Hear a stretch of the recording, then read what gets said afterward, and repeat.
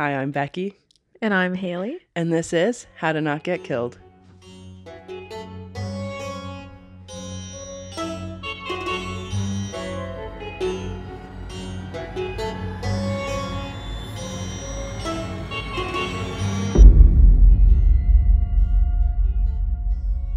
You had a sparkle in your eye like you were going to interrupt me as revenge. I know, because I realized that now every time we do this, we're going to play this game. Oh, you know what? That hasn't happened yet. Oh, that's true. Oh, shit. Oh, that's so funny. Oh, well, you know guys, what? Everyone will forget by then. You'll get it in a few weeks, guys. You'll get it in like 2 weeks. You'll get it. You'll get it. You'll get it. And it's going to be so good. It's very, very funny. And I get to relive that moment because I had tears in my eyes. Yes, you did. It was good. It was good. It's fantastic. What week is this coming out? Do I need to orient myself in space and time again? I think. Or has that also not happened yet? I think this is like first or second week of July? Yes. First week of July? Yeah, July 6th is the day that you are now currently listening to this, that it has aired. Unless you're a patron, you got it early. Yeah. So, Woo! you know what?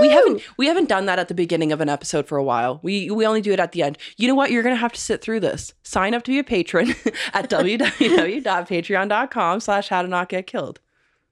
You know, because we only do it at the end. It's true. We only do it at the end. And if you do that, then you get the episodes early. How cool is that? Exactly. And I know some of you fuckers are listening and you don't listen to the end. I know it. But you know what? Honestly, I wouldn't. I know. I know. I'm saying this, but I also never do it to like other podcasts. But I'm going to tell you, if you want our love and respect, you got to listen. Because sometimes that's when our funniest moments happen. We'll say like funny tidbits at the end. Oh, at the very end. Yes, Yeah. sorry. I thought you meant like just the closing script. And I was no. like, well, like that's the same every time. I know, but we try to spice it up. We do try to spice it up. But yeah, we do have comments at the end. Drew asked me a funny question actually when he was editing the other day about the closing script.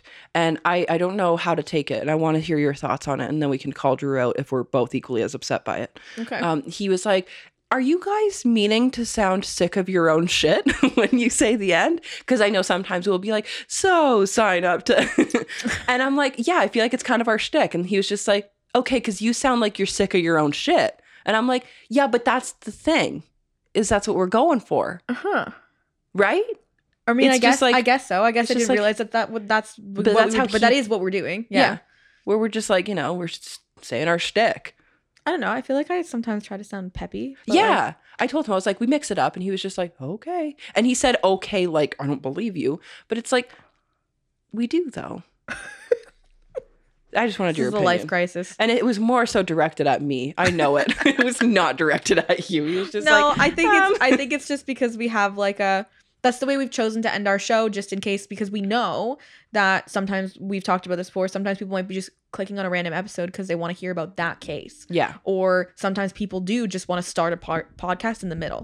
Like I've heard about people like doing that for a few episodes and then going back to the beginning once they realize if they like it. Because some people are like, well, I like to pick one that's like not their first episode because maybe they've found their groove a bit, and Exactly. like, you know what I'm saying? And I've heard people that just like start them in the middle sometimes. So we never really know if this is your first episode or you've been listening along the whole time. Exactly. Yeah. So that's just kind of the way we do it. I don't have to justify myself. No, you don't have to. Like I said, I'm pretty sure it was more directed at me. I just wanted to hear your thoughts. I mean, yeah, I guess we do sound sick of our own shit. But I think he meant it in like a jokey way, but I think it's more because we like we do read off of it so that we don't screw it up, but like realistically we have it memorized. yeah. So I think it's just because we're just like, and here we go. Yeah. And I'm reading this even though I know what I'm saying, but there have been times where like the one time, it was like a couple weeks ago, when I was just like, oh, I didn't even say the address. It was like for like Patreon. I just said like sign up. Oh yeah, you did. You're like sign up to be a patron. Yeah, but so yeah, I just figured we'd plug it at the beginning because we want more patrons. We're growing. Oh, if Hey, you guys. hear Luke just like, I don't know, punching through walls downstairs. Texted him and told him. It's okay. You know what? Probably can't even hear it. Every time I'm like, oh, if you hear this, like Drew's like, I know you can't usually hear it. like when like Oscar barks or something like that. No, I always like go and listen for it, and like I can never even hear him. Because Drew's either taking it out or it was just very quiet. Oh, okay, good. That's good. Yeah. Okay, Drew, take it out. Yeah. Drew, take that out, please. And for every time Luke hammers a nail and you have to take it out, I owe Just you take it one out. M&M. Okay. I'm trying to think. Give him nibs. He likes nibs. Oh, okay. There we go. Yeah. One he- nib. He just crushed 2 bags of nibs the other day, and I was like, appalled. Nibs are like, they're addictive though. They're one of those like, they're not for me. Like they're not the first thing that I pick, but when I worked at the movie theater and sometimes like I'd like for a change or whatever, I'd get one or I'd share one with someone, and like it's one of those things where once I start eating them, I like almost can't stop. Okay, I see. I you know what I'm saying? Where it's like eating it to eat it. It would never be even in my top 10. But then when I'm eating them, I'm like, oh yeah, like I could just eat this whole bag. See, I feel like I'd sooner eat like Twizzlers. I do like Twizzlers, but I think it's because nibs are smaller. So it like in my brain, it's like, well, I've had less of them, so I need to just keep eating them. I just like the, yanking it off. Did you ever as a kid used to like drink pop out of them with a straw? And then my teeth would hurt and I would just be like, I don't like this anymore. And then you'd forget about it and then it would go all soggy and then yeah. And then I would I'd start stirring it to see if the like straw would disintegrate into my drink. And it did. It would. After a while, you'd have to stir for a while. Well, like pop, especially like Coca-Cola, that'll will like disintegrate right through you. A lot of stuff. Yeah, it'll take the varnish off YouTube shows where they like leave stuff in Coca-Cola for like a month, and it's like, oh, that's so scary, guys. Pop is like not good for you. It's not. It is delicious, but it's not good for you. Especially colored drinks. Yeah, because they just have more chemicals. Also, I'm not like the epitome of health. If you're coming to how to not get killed to get like health tips, you're already doing something wrong in your life, and so are we. Oh, yeah. And I'm not even ashamed of it. You know what I'm really upset about? This morning when I was packing, I was going to bring my chocolate covered peanuts to have for snack tonight, and I forgot them at home. Oh, I'm sorry. Yeah. Me too. I have some chocolate. I just don't have chocolate covered peanuts. I'm sorry. Okay, I'll just drive home and come back. See you in 5 hours. See you then. All right. Are we ready to jump into this? I'm ready to rock. Are you? I think so. She doesn't look ready to rock, guys. She's like half asleep. Do I sound sick of my own shit? Yes. We've also been recording all day, so if we do sound sick of our shit, it's because we quite literally are sick of our own shit. Of the sound of our own voices. Yeah. You guys might like hearing our voices, but we're just about done. I'm kidding. Never done. Never getting rid of us. Okay, so this week we're covering Robert Hansen. Some call him the Butcher Baker. I feel like that's so not a fitting name. First of all, I'm not in support of giving any serial killers nicknames. I really am not. We've made that abundantly clear. I don't like the nicknames.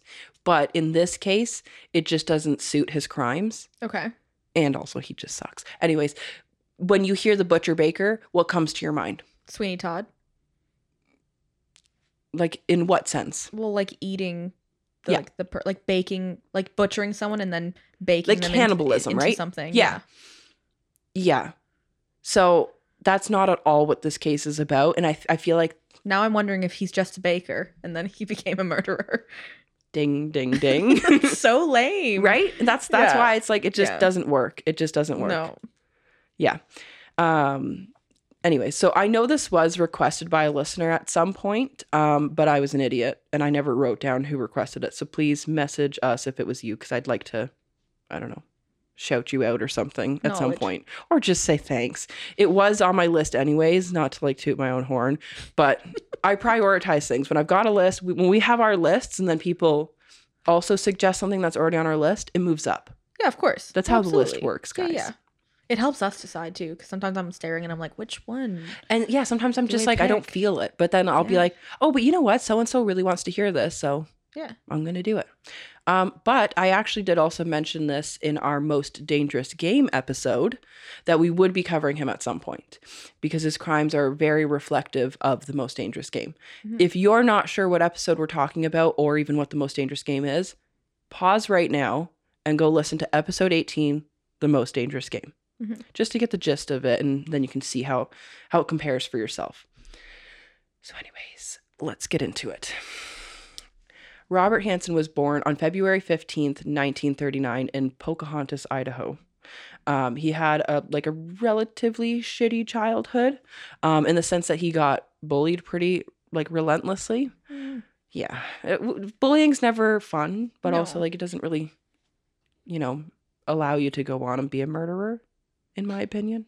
Well, it's not like the defining factor. Yeah. Where you get bullied, that's it. You're going to be killing people. You're allowed now to go murder. Yeah. He was worked pretty to the bone by his dad at his dad's bakery. His dad was a pretty prolific baker. He was super skinny and, quote, painfully shy. He was naturally left-handed, but he was forced to use his right hand instead. And, you know, people have theorized that this switch is what caused his lifelong stutter. Okay. I don't know how well that relates, the hand switching to cause a stutter, but I've never like really heard that before in my field, but I know that stuttering is one of those things where like there's so many different causes. Okay. And that's why I wanted to ask. Yeah, like it can be caused by like so many different things, like a traumatic life event or like psychological events, or like you're just born with it, and there's so many different things. So like it could have been a contributing factor. Yeah. But I don't think there's any sort of like hard evidence that like that is the only thing could that be like that could cause a stutter. Yeah, I feel like but it would be more the psychological maybe stress put on him, like maybe in his life. Yeah. That's what I'm thinking.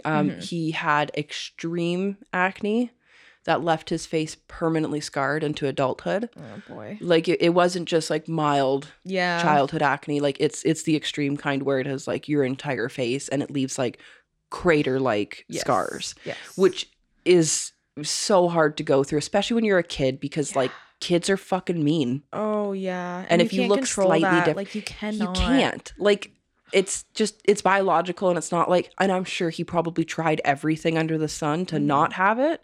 And like we even know people that struggle with acne all the time, and it's like it affects you. It's how you show up, you present your face, and if you're not confident with your face, it's gonna have an impact on you. Yeah.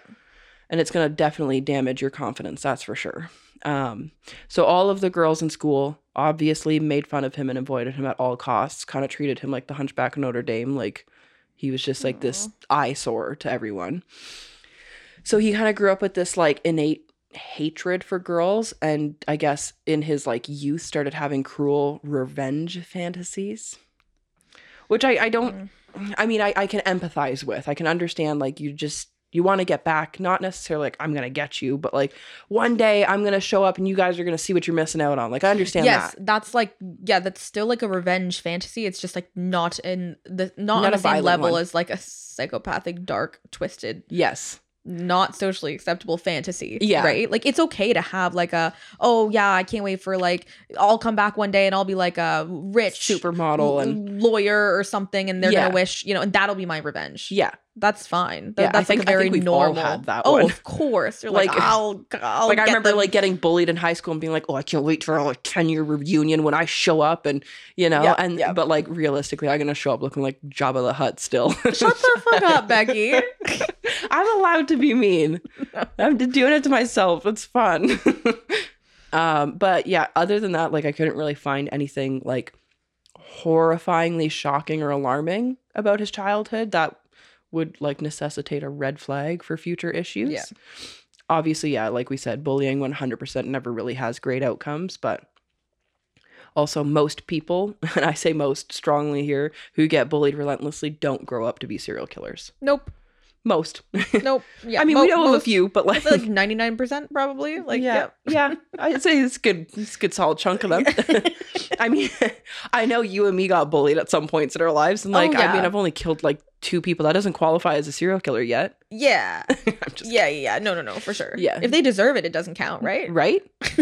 Shit, how many? Okay, so let's fast forward to 1960. Robert is now 21. He and a friend, this friend who in my original research, I couldn't find any details about him. On my second set of research, found out that he was 16. Oh, okay. So Robert's 21. I was going to say 61. Oh my goodness. He's 61. No, he's 21. So first of all, maybe when you're 21, don't hang out with 16-year-olds. No. So they had actually together set fire to the Pocahontas School bus garage, and it had completely burned to the ground. Oh my God. Totally incomplete, annihilating 3 of the 7 school buses. Like completely to just ashes. Quite aggressive. That's quite the fire. Like, I just wanted to like really like, paint that picture, because it's not just like, oh, he burnt a building down and it's... Well, especially like, I don't know, they must have like been sort of setting smaller fires or something at some point leading up to this. But if this was like their first... I don't know about previous fires. I like, that's a big one. That's a doozy. Yeah. Yeah. Yeah, this was part of his cruel revenge of like, I'm going to get back at like the school, you know, kind of thing for his bullying. At least that's kind of how he justified it. Yeah. Not a justification. It's not, but like... But okay, at least there's like some sort of like thread of thought there. Yeah, at least there's like sort of a connection I can understand. They probably would have gotten away with it, but Robert's accomplice had come down with extreme guilt, being a 16-year-old, and turned himself in and implicated Robert too. So it sounds like he like wasn't a psychopath. No, I think this kid got caught up with the wrong person and knew right from wrong, regretted his actions. And I if I remember correctly, because I didn't go too deep into him, but I think he kind of got off with like, you know, you're going to get a fine, but that's about it. Because he's 16. Like, he's still a minor. Which would make sense. Like, if a 16-year-old comes in and said, this 21-year-old man and I did this, I think any good police officer would realize who's probably running the show there. Right. Yeah. It was also in this year, though, that Robert had actually married for the first time. I didn't find his wife's name, nor did I continue searching for it, because she got off real quick and easy from this. So I'm just happy for her. Okay. Anyways, they were married within like the year that this fire happened. But as soon as he was arrested for this fire, she like immediately divorced him. Good for her. So it was like a really short-lived marriage. Great for her looking back, I'm sure. But yeah, so he was arrested and charged, and he was sentenced to 3 years in the Iowa Men's Reformatory and was recommended for psychiatric treatment. So imagine if I was just like, and that's the end of the episode. I always say that in every episode, and it's never funny. I know, but I always find it funny. Everyone's probably like, it's been 16 minutes. How is that the end? So in May of 1963, Robert was paroled, but then had some more run-ins with the law in Minnesota. He got caught shoplifting, which he later on confesses to doing this his whole life. Like, he just would shoplift here and there, just stealing whatever. He goes on to claim that it aroused him sexually. Okay. Yep, not a good sign. No. He actually claimed that often after like leaving a store that he had just stolen from, he would give the items away. Like, he wouldn't keep them. It was more so like the thrill of doing it that had him. Right. Than the actual like reward of like, I really want this water bottle, so I'm going to take it because the water bottle is the reward for me. It was the reward of taking it. Yeah. Which like isn't necessarily uncommon in shoplifters, like to do it for the thrill and not necessarily for the item or the money, but it's the, with him, sexual gratification that I would say is more abnormal. Exactly. Yeah. So, however, like the time that he was caught in Minnesota, he wasn't incarcerated on this charge. It was just like a ding on his record, like, pay this fine. Right. Don't do it again. So Robert had grown up, like I said, around a bakery with his fathery. Fathery. I'm out. I said fathery. His a good name for a bakery. Yeah, fathery. His father was like a super prolific baker in Pocahontas, and Robert had learned everything he possibly could from his father about baking. So it was kind of like a family-run business. So we're moving a little on now. It's 1967, and Robert had married for a second time. They had decided to just pack up and move to Anchorage, Alaska, and open up a bakery there. As one does. You know what? I couldn't find if there was anything that like urged this like dramatic move, but maybe they made that decision. Let's just get away. Let's just go somewhere kind of secluded and. Yep. I also couldn't find a whole lot of information on this new wife. Again, I did not continue searching because like sometimes like I just like to leave them out, especially if they got out unharmed. Yes. Yes. I just feel like I don't want to subject them to like have their names attached to these people for forever. So they're just not in it. Yeah. I don't know if that does them justice or not, but that's my idea of justice. No, that's fair. I get that. That's where I stand. So yeah, they moved to Anchorage, Alaska, which is quite a leap. So things seemed great at first in Anchorage. Robert started taking flying lessons. He had purchased his own private plane. He started earning like a reputation as like a really like outdoorsy man, a hunter who stalked Dall sheep, wolves, bear. He had like a rifle and a bow and an arrow. Like this is really normal too for someone in Anchorage. Like there's like a lot of dense forests there. Like hunting is like a big thing. Do I support hunting? Not personally, but this is a thing there. It's cool. I don't have a problem with it. If you're doing it for a food source, I have no problem with it. I understand hunting. Would I ever go hunting myself? No. I think that's what I mean. I don't think I would go, but like no, I support hunting. Like, for food. I don't support it for sport, but most people that hunt for food. Yeah. So and then they just like they do keep like a trophy of like some other kills and stuff. Like he actually goes on to have a few records in I didn't write it down, but it's like some hunting publication that he had like broken several records. One was for like the largest Dall sheep, I think, which is like the kind that has like the swirly horns. Oh yes. So he had like won a record for that, and then another one for a bear, I believe, for just like basically like most significant shot kind of thing. Or like biggest catch type deal. So yeah, he does go on to be like a pretty like prolific hunter. Okay. Yeah. So then in this is when things are starting to ramp up and his like cruel revenge fantasies are starting to come out. Okay. They're gonna start trickling out.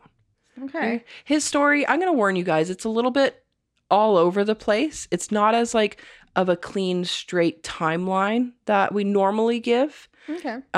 Especially with this one, I feel like it's very like I'll be jumping around timelines quite a bit in years and stuff. I'm gonna try and keep it as like I don't know, easy to follow for everybody, but it's just there's not a lot of detail on certain accounts, so it's kind of like you have to gloss over things, wait for his confession, and then go back and fill it in. Okay.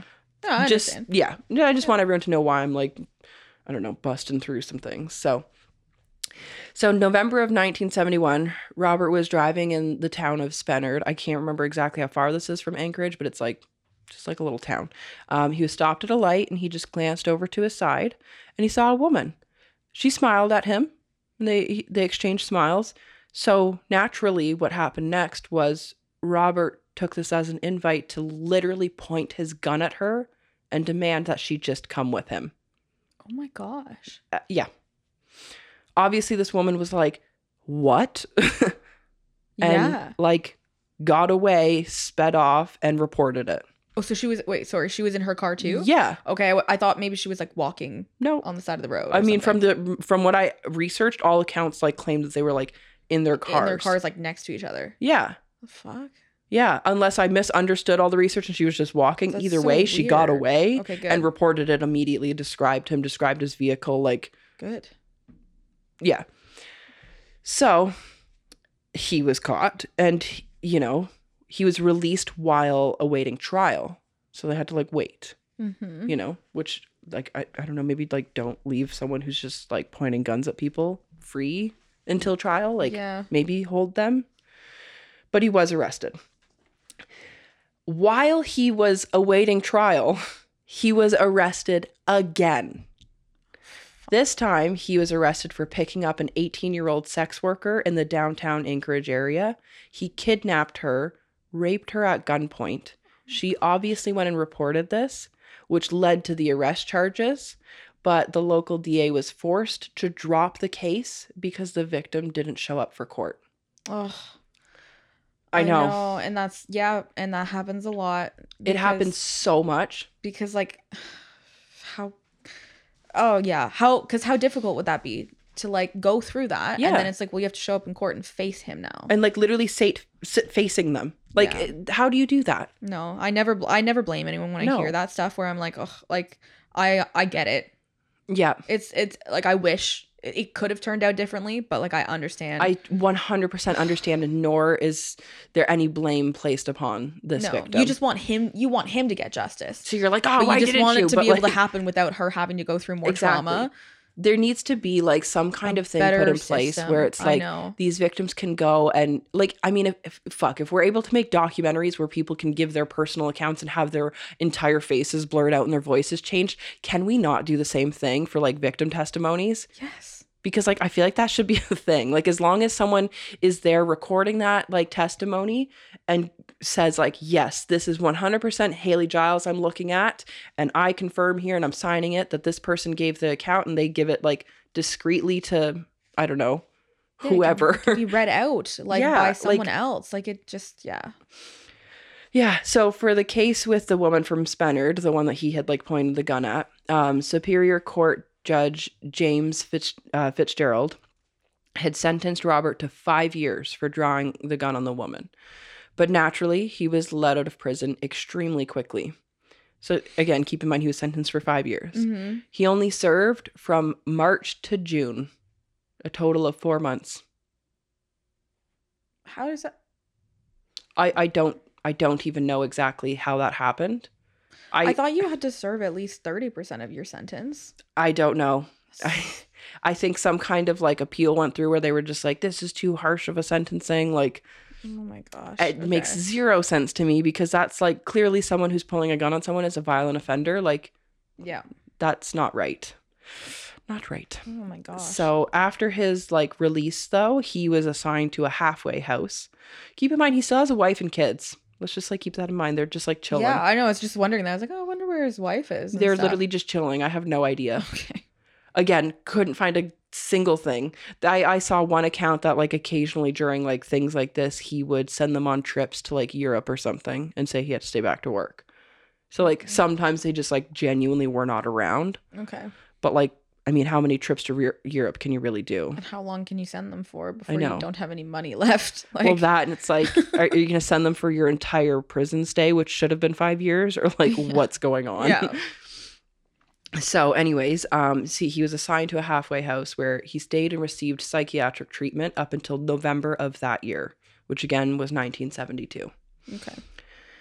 So after he got let out of the halfway house, he started hanging around the local strip joints. So he would often try and bring some of the girls home, like waving money in their faces, promising them a good time, which is like normal to do at a strip joint. But like, again, most of the like the topless dancers weren't necessarily sex workers. They were just dancers. Yep. Like, but again, some women would go, some wouldn't. Like there were boundaries and different, like, I don't know, roles that were played by these women. Like, it's up to them. Or everyone really had their different lines that they weren't willing to cross. Yes. Right? So most of the women later go on to report that they all thought he was kind of weird. So that comes up later. Okay. He's kind of weird. I mean, I'm getting a bit of that anyways. Yeah. But like a lot of them also did report that like they initially didn't really fear him because of how he looked. And he looked so not confident in himself that like, they were kind of like, well, how could he be like a danger? Okay. You know what I mean? He's not necessarily overly tall. I think he's like 5'10" or 5'11", if I remember correctly. Like he's a very shy person, has a stutter. Like he isn't scary when you first interact with him. Like first impression, you'd be like, oh, this guy's like way too nervous. Like I have the upper hand here. Like I'm much more confident than him. I'm walking around topless. Like I'm in charge here. Like, you know what I mean? You'd feel in charge around him probably. Yeah. I think we all know like shy people like that where you're just like, oh, this is like a weird dynamic. Yeah. You know? Like, so I think that was like the vibe he gave off. And maybe that's what some of the women meant by he's kind of weird. Like, so it's now 1973. Now that we're moving on, this is like when his, I wrote killing spree, but it's not a spree, when it started to begin. But I'm not really going to go in order because, again, it's all over the place and you can say he had a killing spree though, even though he wasn't a spree killer. Those are two different things. Okay. Yeah, that's why I was like, I shouldn't have written that. It's just used in like crime to describe, like, spree just means like a sustained act over a period of time. Which it was. Basically. Yeah. Yeah. And it was like, but he wasn't a spree killer. I get exactly. What you're saying. Yeah. That's what I was trying to avoid saying. Yeah. So it's obviously theorized by most that he essentially started to actually kill because, and this is again just like what like a common theory people have, is because of his record in the past essentially just being able to get off so freely from earlier crimes that he was beginning to feel invincible. Because like all of the crimes thus far, like he's had felony charges. Yeah. The fire, pointing the gun, like these are charges that like if he were a different race or anything else, he would be in prison for like the rest of his life. Yeah. But he got off easy. He kept getting off easy. He kept getting slaps on the wrist for like stealing, stuff like that. So, and we know that totally feeds the ego of like a narcissistic psychopath. Yes. Right? Where exactly. It's like, oh, I'm invincible, like you said. Like I've done all these things and like I've gotten caught for most of them and nothing terrible really happened. Yeah. I just got a slap on the wrist or, so I did 4 months. Yep. I can do that again. Like, or I just won't, now I know how to not get caught, you know, like. Exactly. So that started growing within him of like, I've got this, like I'm in control now kind of thing. So now it's 1975. A sex worker had actually reported an encounter with Robert to a rape crisis line. They then forwarded this account to the police department in Anchorage. But naturally, in her line of work, she was extremely skeptical of speaking to the cops for obvious reasons. Yeah. She probably thought she was going to get some kind of charge for prostitution at the time. Yeah. Is what they would have charged her with. Yeah. Because they'd be more concerned with charging her for prostitution than they would be for catching a rapist. 100%. Yeah. Especially if there's no even be, evidence. Yeah. A priority for them. Yeah.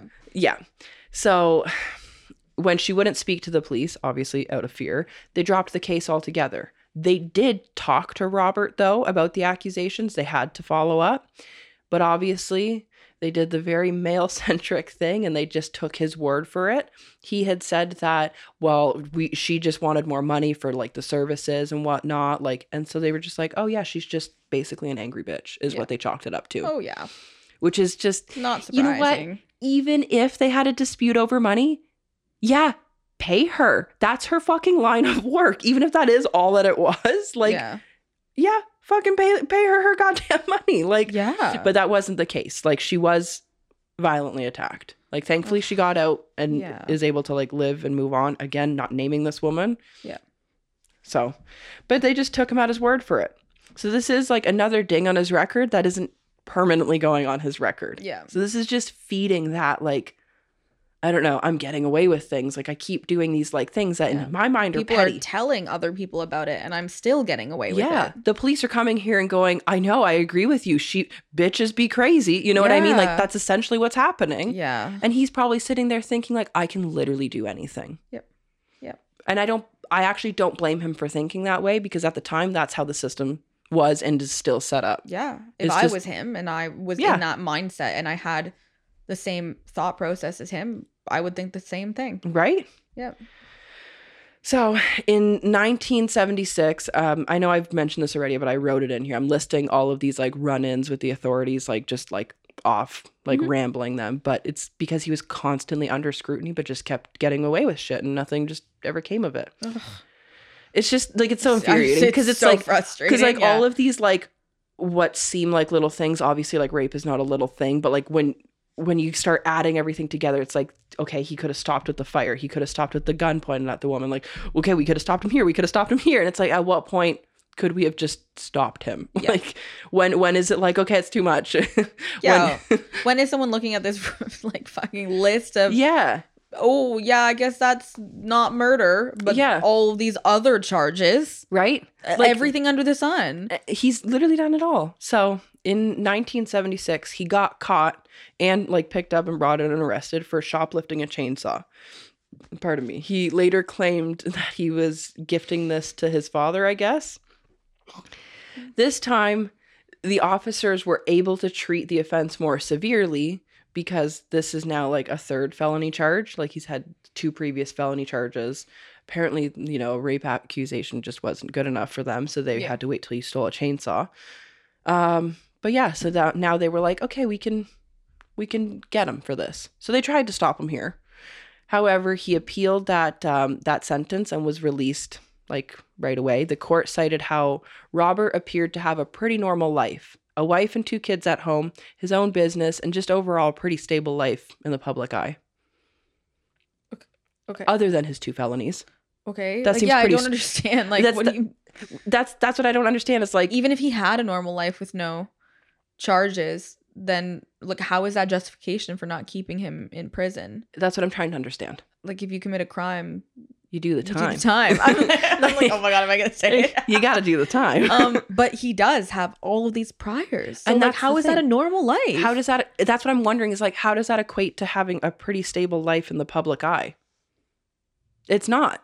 No, it's like kind of the opposite. It's kind of the opposite. You're kind of like living this like oh man, showy life where you're like, I'm this like friendly baker. I've got my wife and kids, but also like I steal chainsaws and burn buildings down and point guns at unsuspecting women on the street and also rape people. Yeah. So it's like, not understanding. So instead, the court recommended that instead of being, imprisoned, that he just get more psychiatric help. I agree. Yeah, he clearly needs a whole fucking onslaught of psychiatric help. This guy needs a team. Like a whole team of professionals. And that he just be put on probation. For whatever reason, though, and literally I couldn't find a single goddamn reason, the treatment never happened. The psychiatric help never happened this time. The only time he had psychiatric help was the previous time that he was in prison for the fire. That was the only time he received psychiatric help. Weird. Which leads me to my next point of a diagnosis. Oh. I know, because I haven't mentioned it yet. Dun, dun, dun. I know. So in 1978, Robert had applied for his pilot's license. Remember, he was taking flying lessons, bought his own plane. You still need a license, though. Even if you've got everything, you got to have that license. On this application, he listed that he takes the drug lithium and put in there that this is to treat his diagnosis of bipolar disorder. Okay. So he's receiving that treatment. Whether or not he's consistently taking his lithium is unsure to me. I'm not sure. Okay. But he did list that on his application. So they had to deny him. Like, there are certain medications that you're just like not able to fly a plane with. Fair enough. Yeah. I don't think you can, I'm not sure, and maybe I shouldn't even say it if I'm not sure, but I don't think you can actually like drive a vehicle while taking lithium. Okay. I think. I don't know anything about it. Maybe I'll correct myself in the next episode, or somebody else correct me. I think. Okay. I could be wrong. Maybe it's in like very mild doses, but I could be wrong. Anyways, so then he just waited a little bit, made a second application, and just didn't list any of his disorders or drugs. And he got the license. What? How? What is your system? There's no system. Ugh. They should be like, hey, wait a minute. We've got 2 Robert Hansons here. One says that you take this and that you have bipolar. And this one, just a few weeks later, says you don't. And all of the other information's the same birth date, address, everything. So I just can't imagine, like, I don't know, like how many people in Alaska are applying for plane licenses? Actually, probably quite a bit. But I mean, how many people are actually even there? Oh, yeah, I don't know. Like, that's 4. what I mean. Like, I don't know. In the 70s, like. Yeah, I don't think the population was like that huge over there. So again, like, we could be living under rocks. We could. I'm just assuming that like it's if overly it's like populated. The one place in his town or area that you would apply. Yeah. And there's not very many people living there in relation to like other cities in America. Yeah. And not everyone is applying for a plane's license because like half of the people living there are like maybe children or whatever. So it's like how many people really? Like at most 5%. Like how is this slipping through the cracks? How is there even a crack this big to let it slip through? Like, come on. That's what I mean. Like, I don't know. You know what though? Shitty drivers get their licenses. Yeah. I guess it's not the same. I mean. Yeah. So anyways, he got his license. The reason why I'm punching this whole pilot's license thing is the plane comes back. I had a feeling. The plane comes back. Otherwise, I would have just glossed right over this. Yeah. But it does come back. So after the whole chainsaw incident, there was only one more complaint, like actually filed against Robert specifically. until he was finally tracked down later for murder, which we will obviously get to. This came from a sex worker who had claimed that Robert had held her hostage in a camper in Anchorage. Like one of his campers, I don't know where he had this, if it was on his property or hidden somewhere. But she had in the moment become terrified and convinced that Robert was going to kill her, which she was probably extremely accurate in feeling that way. So literally naked, she broke one of the windows and managed to escape the trailer. But again, even after reporting this and describing Robert in full, nothing came of this. It was her word. Just some random lady who's a sex worker who walked into the police station against a respectable businessman over a local sex worker. Oh my gosh. And it's like it's not like this is the first time someone's being like, hey, Robert Hansen sexually assaulted me, raped me, held me hostage somewhere, and I broke out.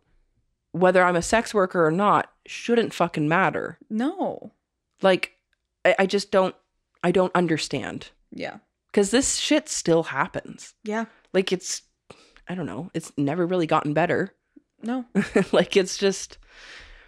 So the first indication of a killer at large happened in 1980 when construction workers discovered a woman's remains off of Eklutna Road. The woman was stabbed to death, but she was never identified. She was then dubbed Eklutna Annie by police assigned to the work case. This is just how they referred to her. Yeah. And I think like a Jane Doe thing.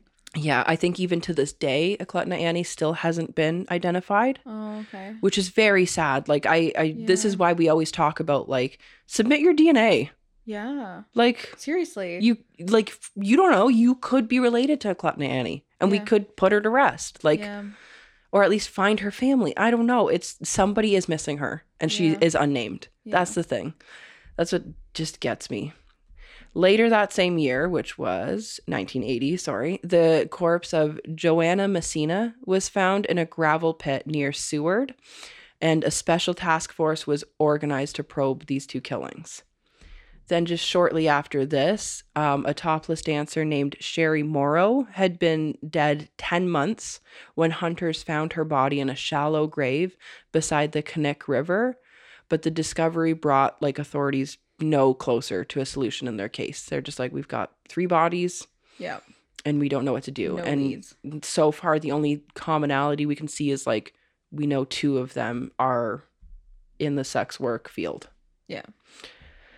So it was about this time that the discoverance of these 3 women's bodies that things were starting to line up a little bit. And don't worry, I will start to get more into the details behind his encounters with the women. This is just how the timeline is laid out in all accounts I can find. It's very complicated and all over the place.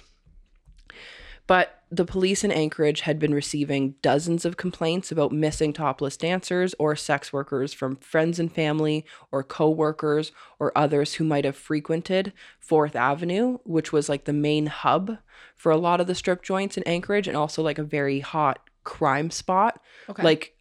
I didn't write it in, but this was something I had heard in another podcast that 4th Avenue was run primarily by I don't want to say a mob, but a crime gang.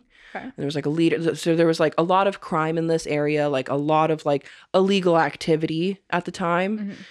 So I don't know, the police with all of these complaints and missing persons reports coming in about these women, they just right away chalked it up to it's a transient group and they're all coming from this crime area. We don't really think much about it until the bodies started showing up. Mm-hmm. So since bodies had started showing up that were matching, saying these are sex workers, and we're receiving complaints about sex workers that are going missing, that parents haven't seen their daughters in how long. Yeah. This is when the police had realized and confirmed that since 1980, that at least 6 women for sure who were dancers from the 4th Avenue clubs had disappeared. So they were these. Oh gosh. Okay. They started with 6. Yeah. There's more.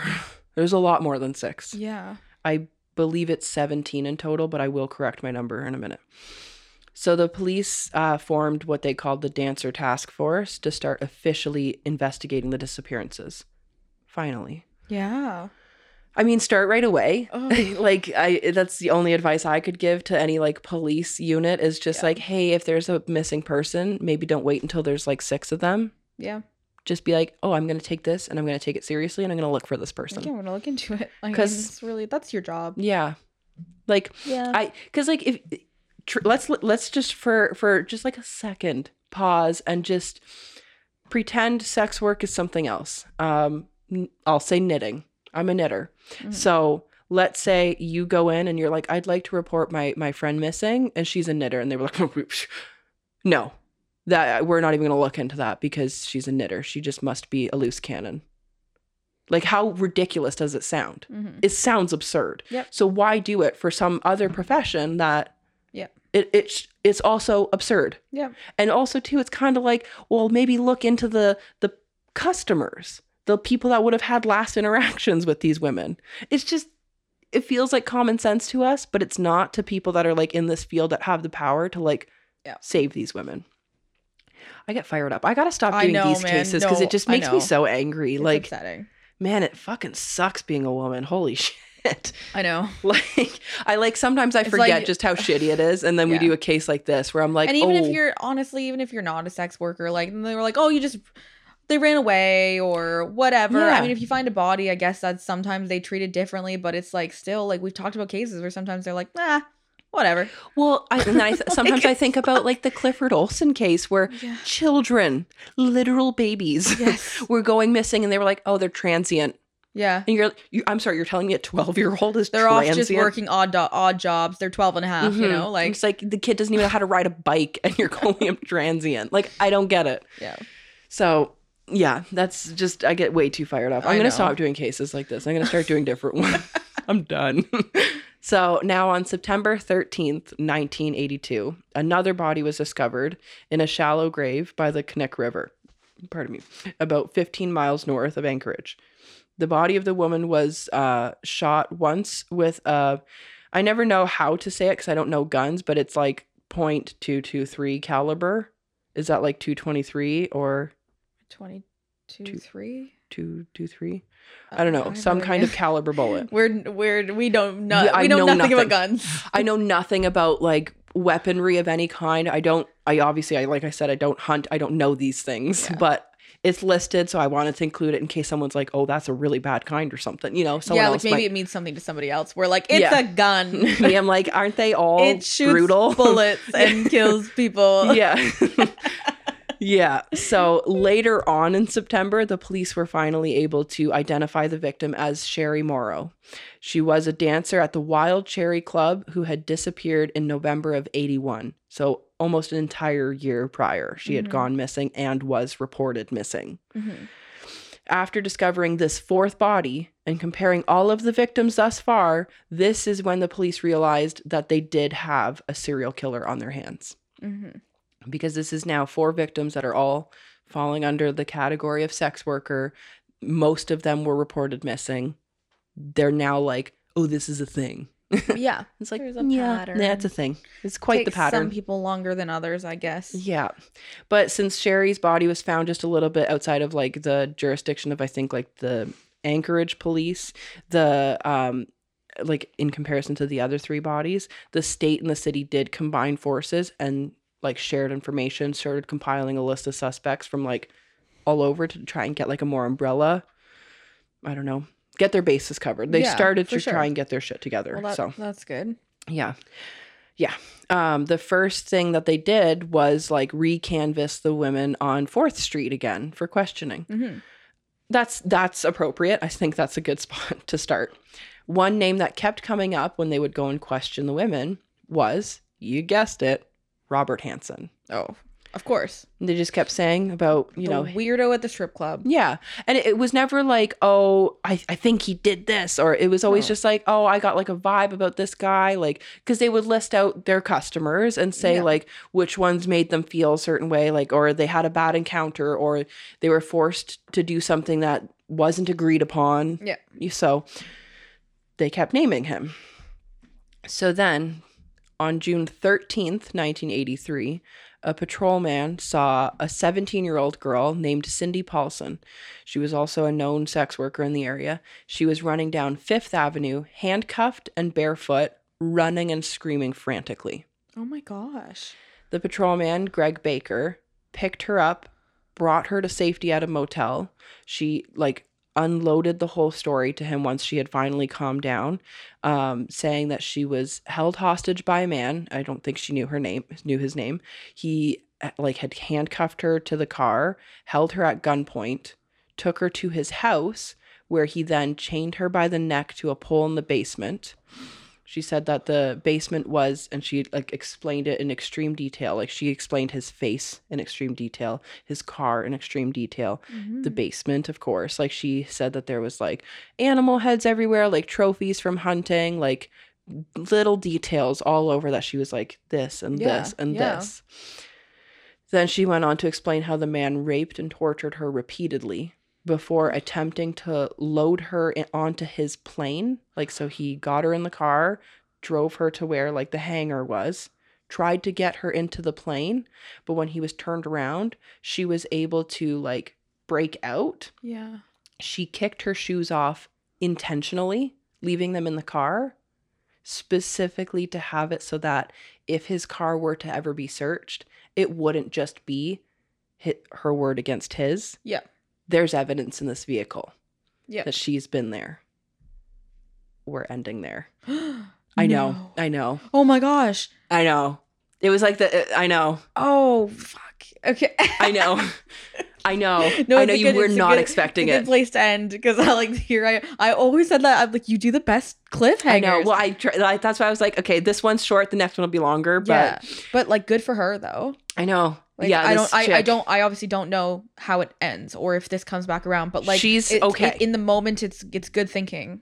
It's very good genius. Thinking. She's okay. And you're obviously sacrificing where you're I'm going to be running barefoot for a while. Barefoot. It's Alaska. I'm assuming it's very fucking cold. Yeah. And this was in, it's in June, so it wouldn't be freezing. Crazy cold, but still, it's still even June here, sometimes we're cold. Yeah. So I can't even imagine over there. It's probably still cold. There's probably still snow on the ground. I don't know. I guess I always picture Alaska just having snow. Yeah, but I don't think they do. I actually have a few Alaskan knitting friends. Yeah. So can you guys please message me and tell me what it's like in June? I really want to orient myself and know. Yeah. Now, because this is gonna drive me nuts. Yeah. What would it be like in June for this person? Yeah. But still, either way, running without shoes on. Yeah, across probably gravel and pavement and whatever. No, not fun. Suck. So not fun. Good for you for making that sacrifice to maybe help catch this guy. Yeah. So it gets insane. I know this. I have a feeling. I know this probably didn't seem as wild, but it gets wild. Especially and you gotta set the stage. You have to get the background out. That's the way it goes. Let's just blow through the background because fuck them, and then we're gonna go deep. Yeah. Oh my goodness. Yep. The things that are running through my head right now. You don't even know. Ooh. See, how's it feel? You did it to me the other episode with, I guess again it hasn't come out yet, but that one fucked me up. Yeah. Basically. I don't think the cliffhanger was as good, but the case, what was going on. We stopped it at a peak. I wouldn't say it was a cliffhanger. It was just shit, we were just getting there. Yes, I know. So yeah, that's part one. Part two, we're gonna go way more into detail about the victims and all of the heinous crimes that occurred, and more as to why I told you to go listen to episode 18 first. Which is why I'm so curious. Yeah. Gotta wait. That was me doing a sneaky little cheeky sound, by the way. Doing the eyebrow thing. Yeah. Yeah, it's good. So sign up to be super cool and join our cult of extremely awesome people who love true crime at www.patreon.com/howtonotgetkilled. And if you ever want to chat and connect with us, you can send us an email to howtonotgetkilled@gmail.com. Or you can DM us or comment on our posts on Instagram at howtonotgetkilled. And you can follow us on Twitter at H2NGK. And you can also check out our website and shop our merch at www.howtonotgetkilled.com. Thanks for listening. Yeah. Keep it sleazy. See you later. Bye.